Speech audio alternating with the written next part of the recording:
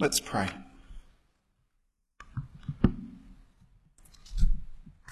Our Lord God and Heavenly Father, we pray that you might speak to us today in your word.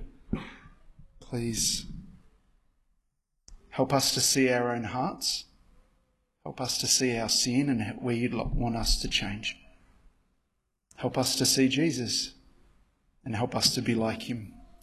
So may I speak your word with faithfulness and with clarity.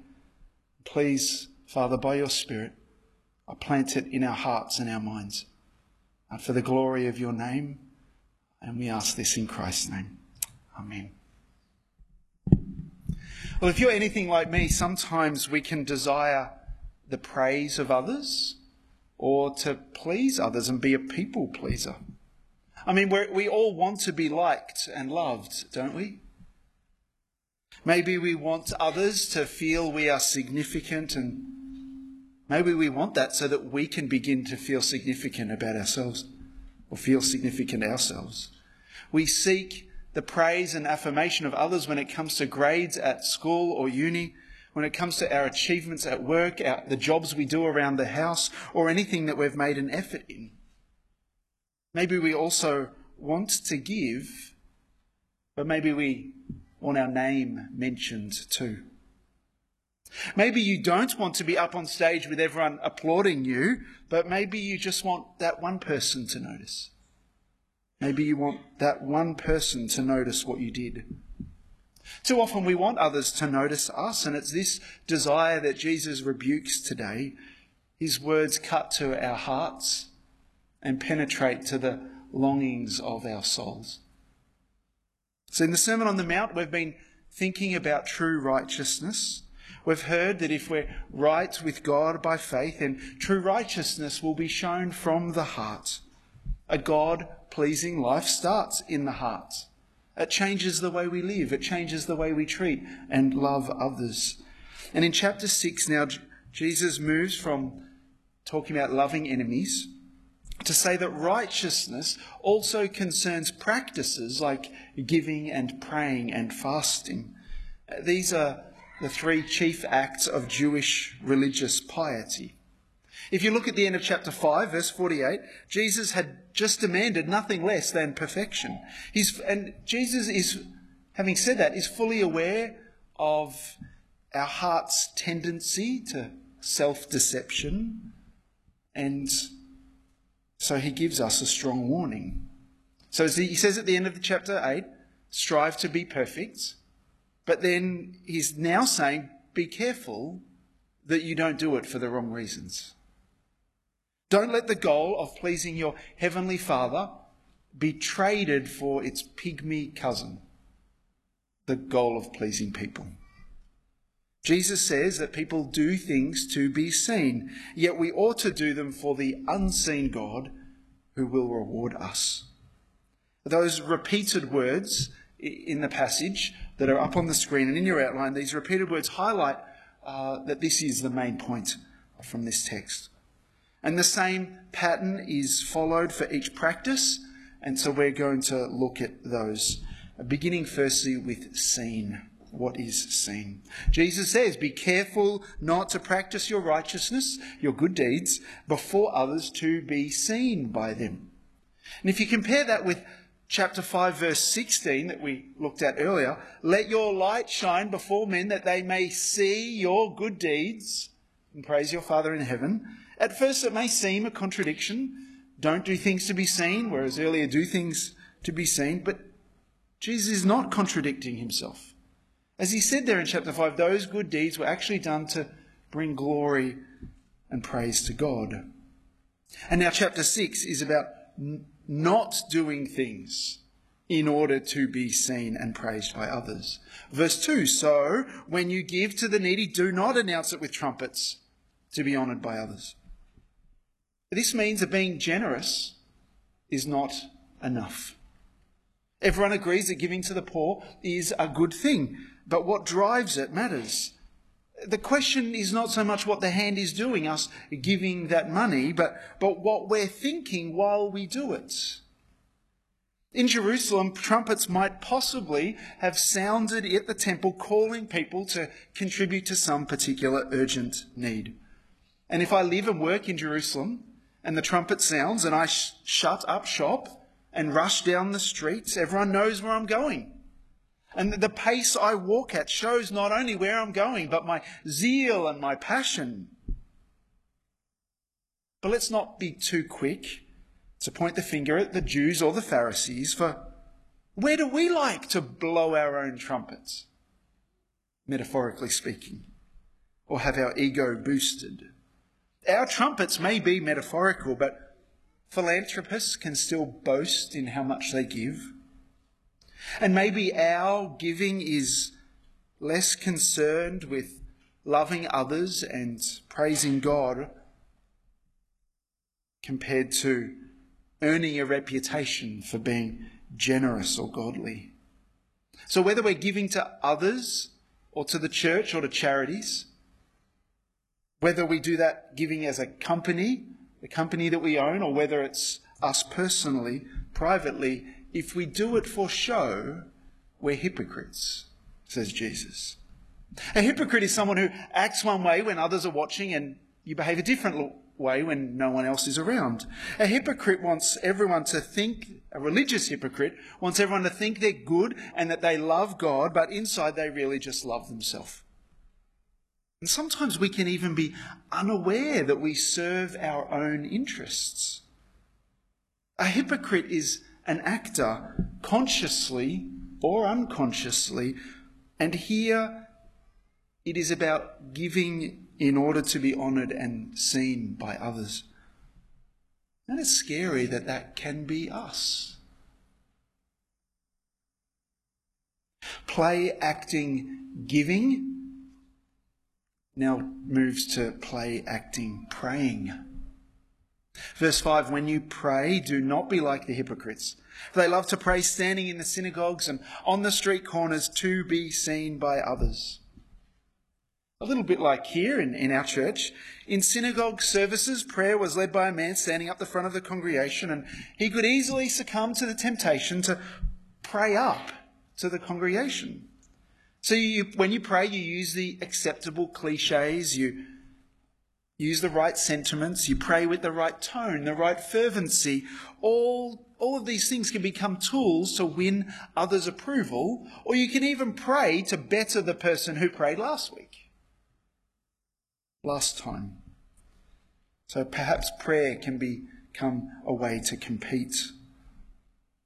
At public fasts, a trumpet would announce prayer time. And right there in the streets, a person could turn and face the temple and offer their prayer.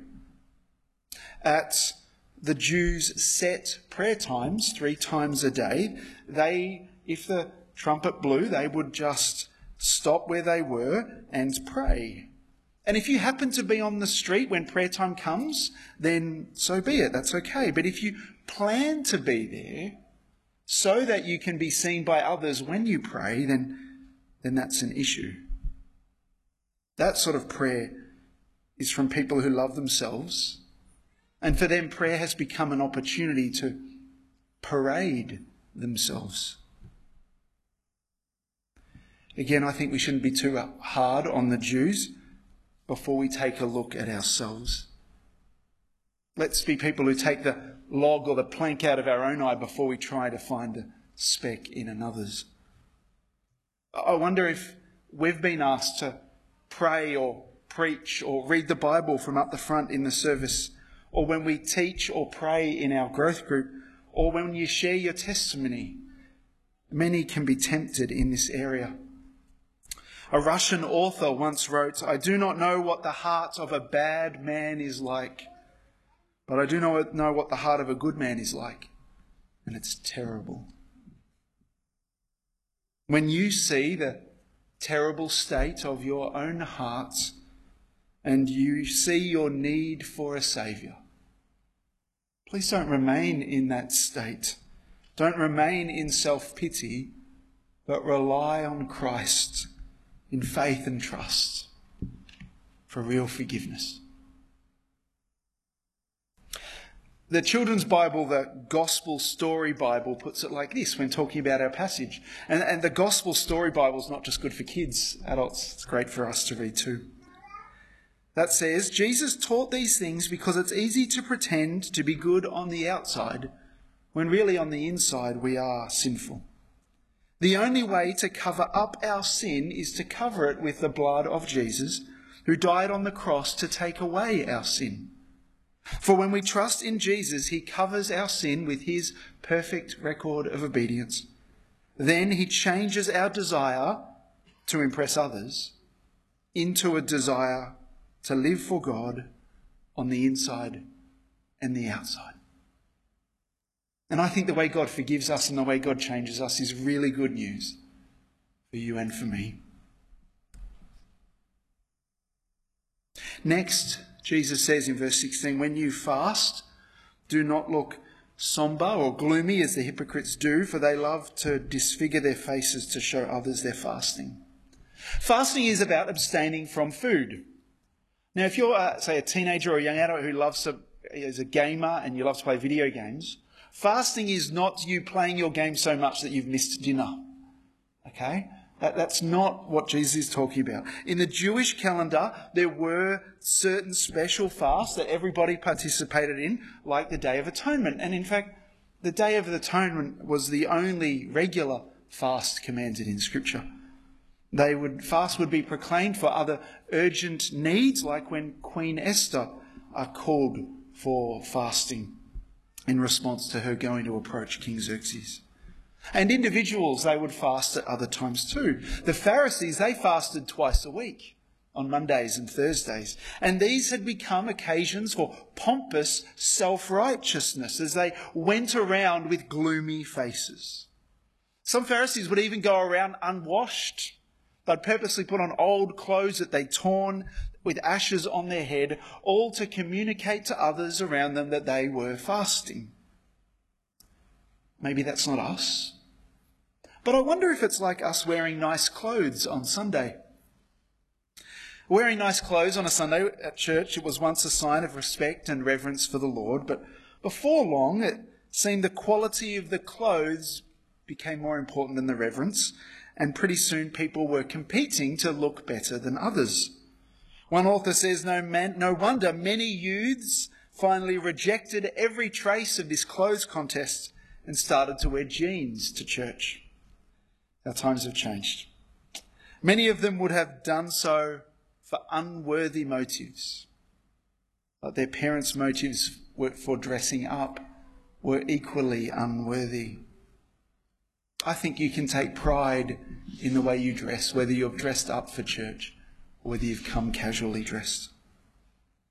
Almost anything that is supposed to serve as an outward sign of an inward attitude can be cheapened by hypocritical piety and a desire to be seen by others, and doing it to be seen. But Jesus says, do it when unseen. The question in verse 2 is not whether you give to the poor, but how. And the way that pleases Christ is, he says, don't let what one hand know what the other hand is doing. Now, if you think about it, that's not literally possible. You know, we can't close our eyes when we write a check or when we donate online. But the point is, don't keep track when you give. Don't give yourself points. Don't congratulate yourself and think, yeah, I gave generously. I'm a really generous person. Don't turn an act of mercy into an act of vanity. Verse 4, rather, Jesus says, keep giving private and quiet. And that's why I think we have offering bags here so that our giving is unseen by others and it's anonymous. And despite what some churches and organisations do, we aren't going to announce large gifts or large givers or give certain people public praise. We do it for the Lord, not for the self-congratulation. We are to give for the Lord, not for self-congratulation or others' commendation. Sometimes our acts of righteousness our good deeds, our giving, it will be seen by others, but that's not the issue. It's whether we do it for that reason. So please give to meet a need. Offer it in love. And offer it with gratitude to your Heavenly Father who has given you all that you have. And when you pray, verse 6, go into your room, close the door and pray to your Father who is unseen. Some have understood this to mean there should be no public prayers, no praying in groups with others. But that's foolish, surely, because Jesus and his disciples, and we see in the book of Acts that Jesus and his followers, they prayed with others. They prayed publicly as a group. And you can hardly pray, Our Father, in verse 9, if you're only saying that alone. Jesus here is not condemning public prayers, but he's condemning the desire to be seen by others in our praying. He says, so go into your room. Literally the word is your inner room, where people can't see you, presumably because there's no windows or holes. Point is, others can't see you, but God does. And I think of, so we'll have the next slide up with the war room, please. I think of Miss Clara in the war room. She's praying in her closet. Not that you have to clear out your clothes and pray in some room that doesn't have windows. Again, let's not misunderstand the point. But our prayers should be focused on God, and rather than with us having side glances to think about who's listening or who's impressed. What we should be doing is asking ourselves questions like, do I love my private times of prayer? Do I love praying alone? Do I pray more frequently and fervently when I'm alone more than when I pray with others? Does my personal prayer life, is that a priority for me? And when I am praying with others, am I so busy scratching around in my mind to try and find the right words that I've actually forgotten who it is that I pray to? I'm not really focusing my attention on God anymore. It's about getting the right words. And when you pray, don't babble like the pagans. Some thought that by repeating their prayers over and over, their gods would hear them.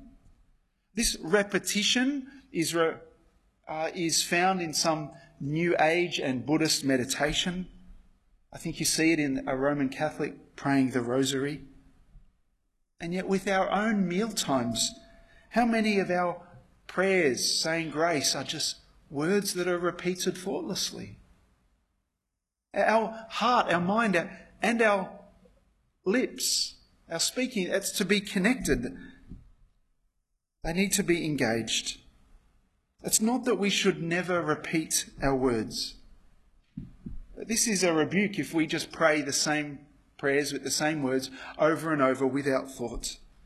It is okay to repeat our prayers and to ask God for the same thing, but don't think that by repeating it that God will hear you in a way he didn't before. You see, Jesus is not really concerned with the length of our prayers, but with the attitude of our hearts.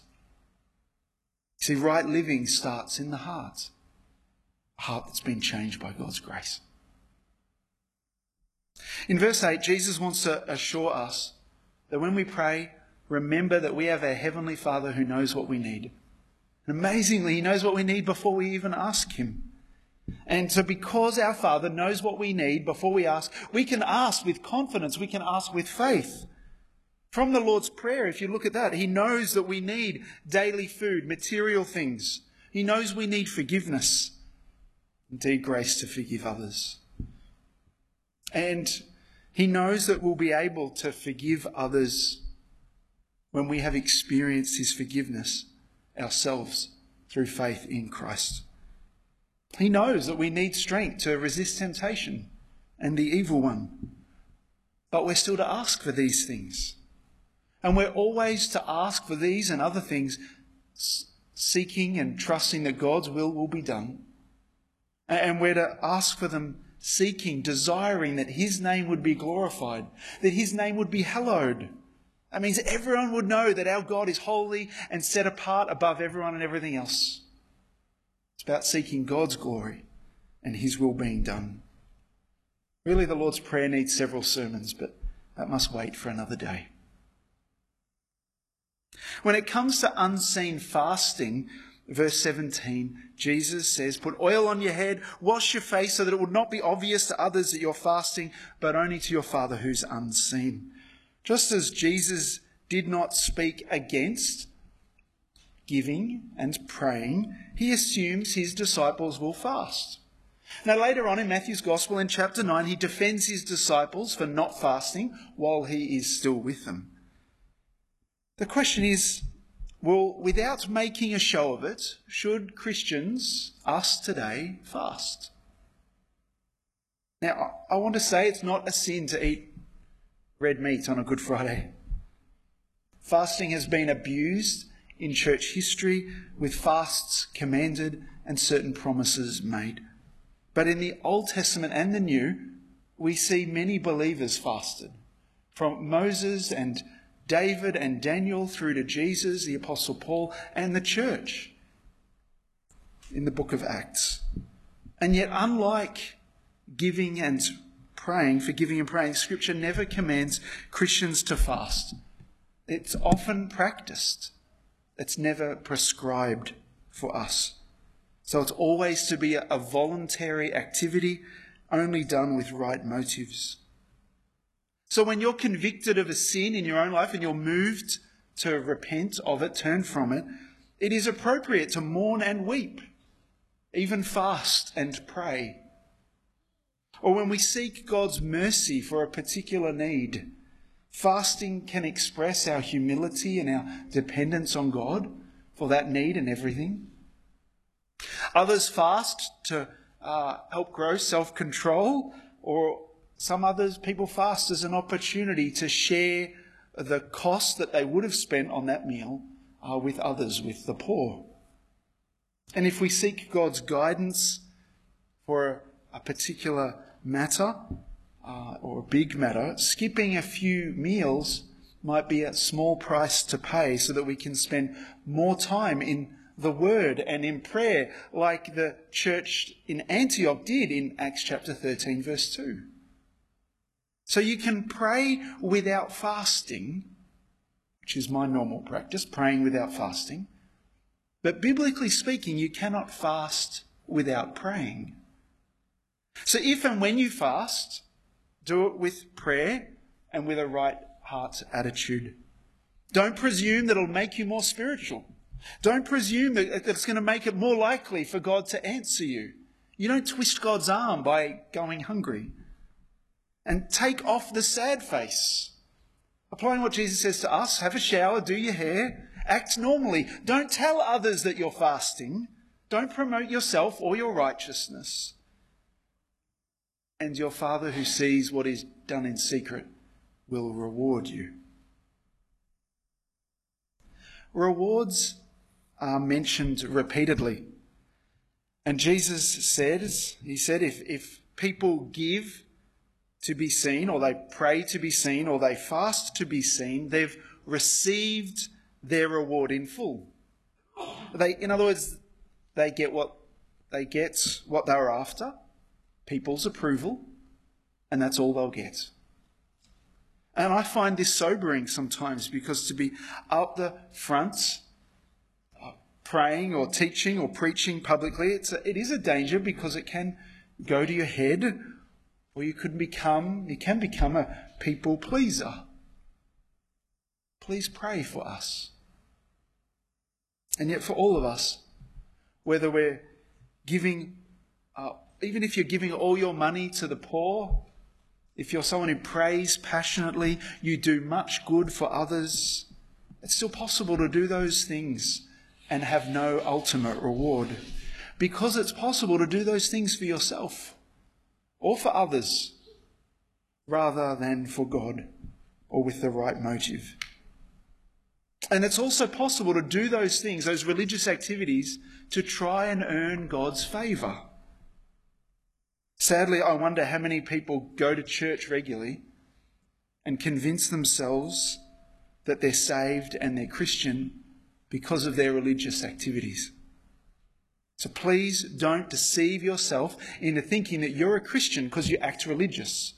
Deceive yourself into thinking you're a Christian because you pray every day or you're at church every Sunday. It's not what makes you a Christian. It's not what saves you.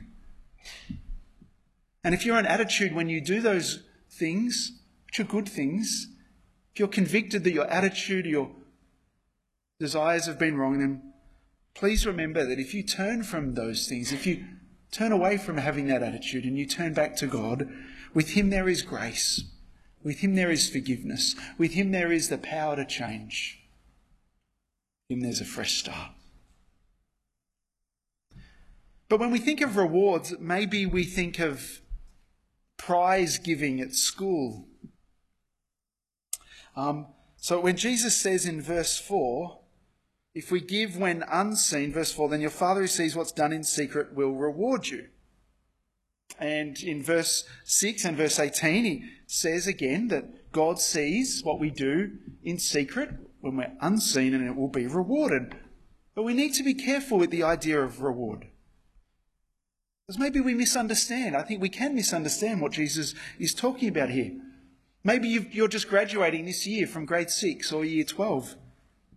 Maybe you have or you will get a top prize in maths or running or athletics. And so maybe when we read reward, we think prize giving at school and you've got those gleaming golden trophies up on the platform table. And everyone clapping for us. It won't be like that. We're not to think that we can earn heaven as a reward, and we're not to think that we should do good deeds just to get rewarded. And yet still the Bible does speak of heavenly rewards. And from the parable of the talents or the bags of gold in Matthew 25, on Judgment Day, Jesus will say to some, "Well done, good and faithful servant. You have been faithful with a few things. I'll put you in charge of many things." And to hear that said, if I hear that said to me on that last day, "Well done, good and faithful servant," that will do me. That will be enough. But Jesus also says to that servant, "Come and share your master's happiness." And friends, that's just it.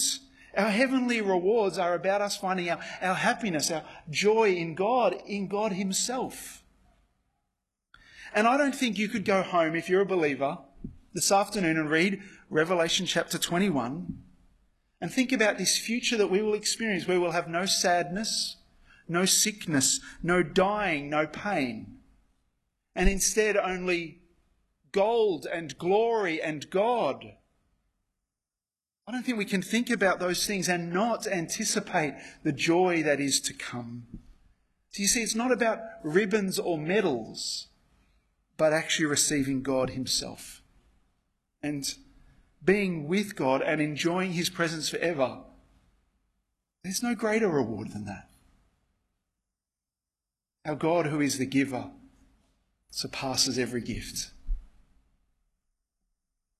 And so even if we hear on that last day, "Well done, good and faithful servant," we will be giving God the glory for every good thing we did, because we did it in his strength. And God's praise and glory, I hope that will be your reward, as it is mine. And if you read Revelation chapter 4 and you read of or you remember the elders that are given this crown and they place it or cast it before God's throne, maybe that will be us too.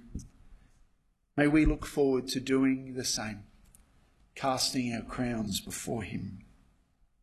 So this reward has nothing to do with our merits. It's all about the character of our generous God and us experiencing joy forevermore in his presence. And so as God's saved people, let's do good and live God's way. Let's live like Jesus. To receive God's smile, yes, but to look forward to this future of finding our incomparable joy in God himself. There's no better reward. I ask finally, what now? What now for you? And ask, how is your giving going?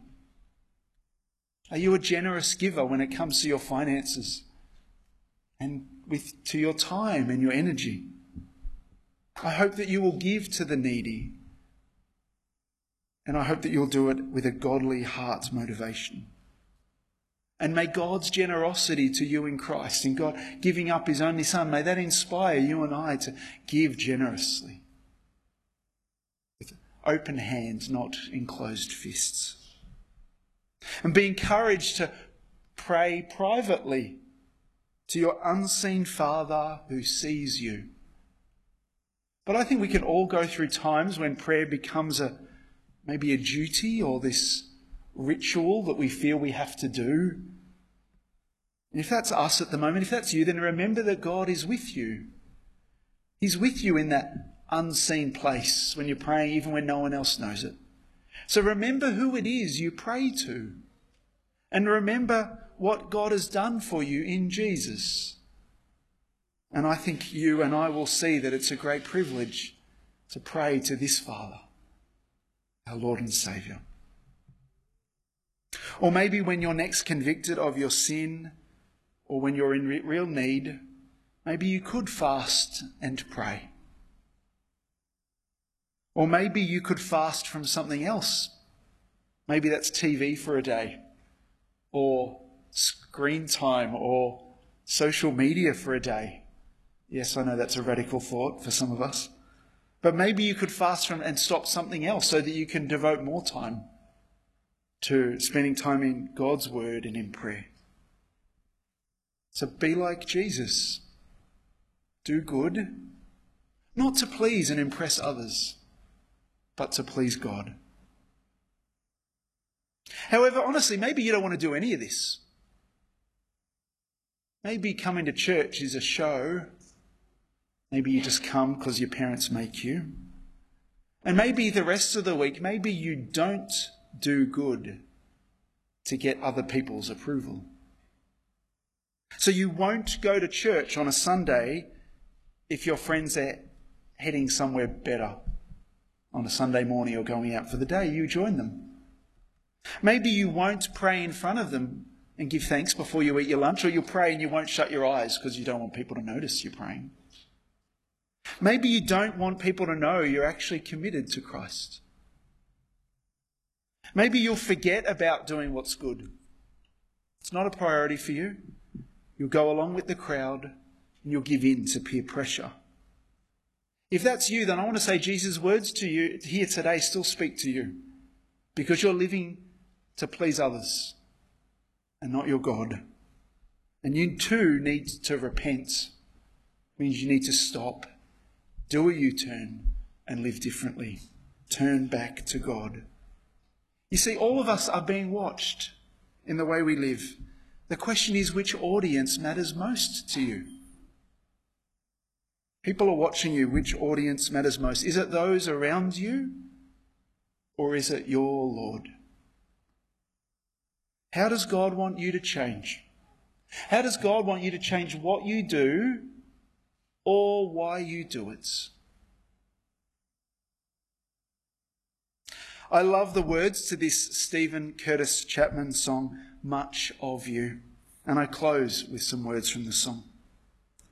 This is your love, O God, not to make much of me, but to send your own Son so that we could make much of you for all eternity. I want to make much of you, Jesus. I want to make much of your love. I want to live today to give you the praise that you alone are so worthy of. I want to make much of your mercy. I want to make much of your cross. I give you my life. Take it and let it be used to make much of you. Let's pray now that we will. Our Father in heaven, we confess there are times in our lives when the opinions of others matter more to us than what you think. And we confess that sometimes we do things to be seen by others, to impress others. Sometimes we do the wrong things. Sometimes we do good things for the wrong reasons. We pray, God, that by your Spirit you'd use this word from you that we've heard today and that you would change us from the inside out. Please help us to trust in Jesus for real and full and forever forgiveness. And Lord, we pray that by your Spirit you would make us more like Christ. Help us to do good, seeking the good of others. And Lord, we pray that we would do it for the glory of your name. We ask this in Christ's name, our Lord and Saviour. Amen.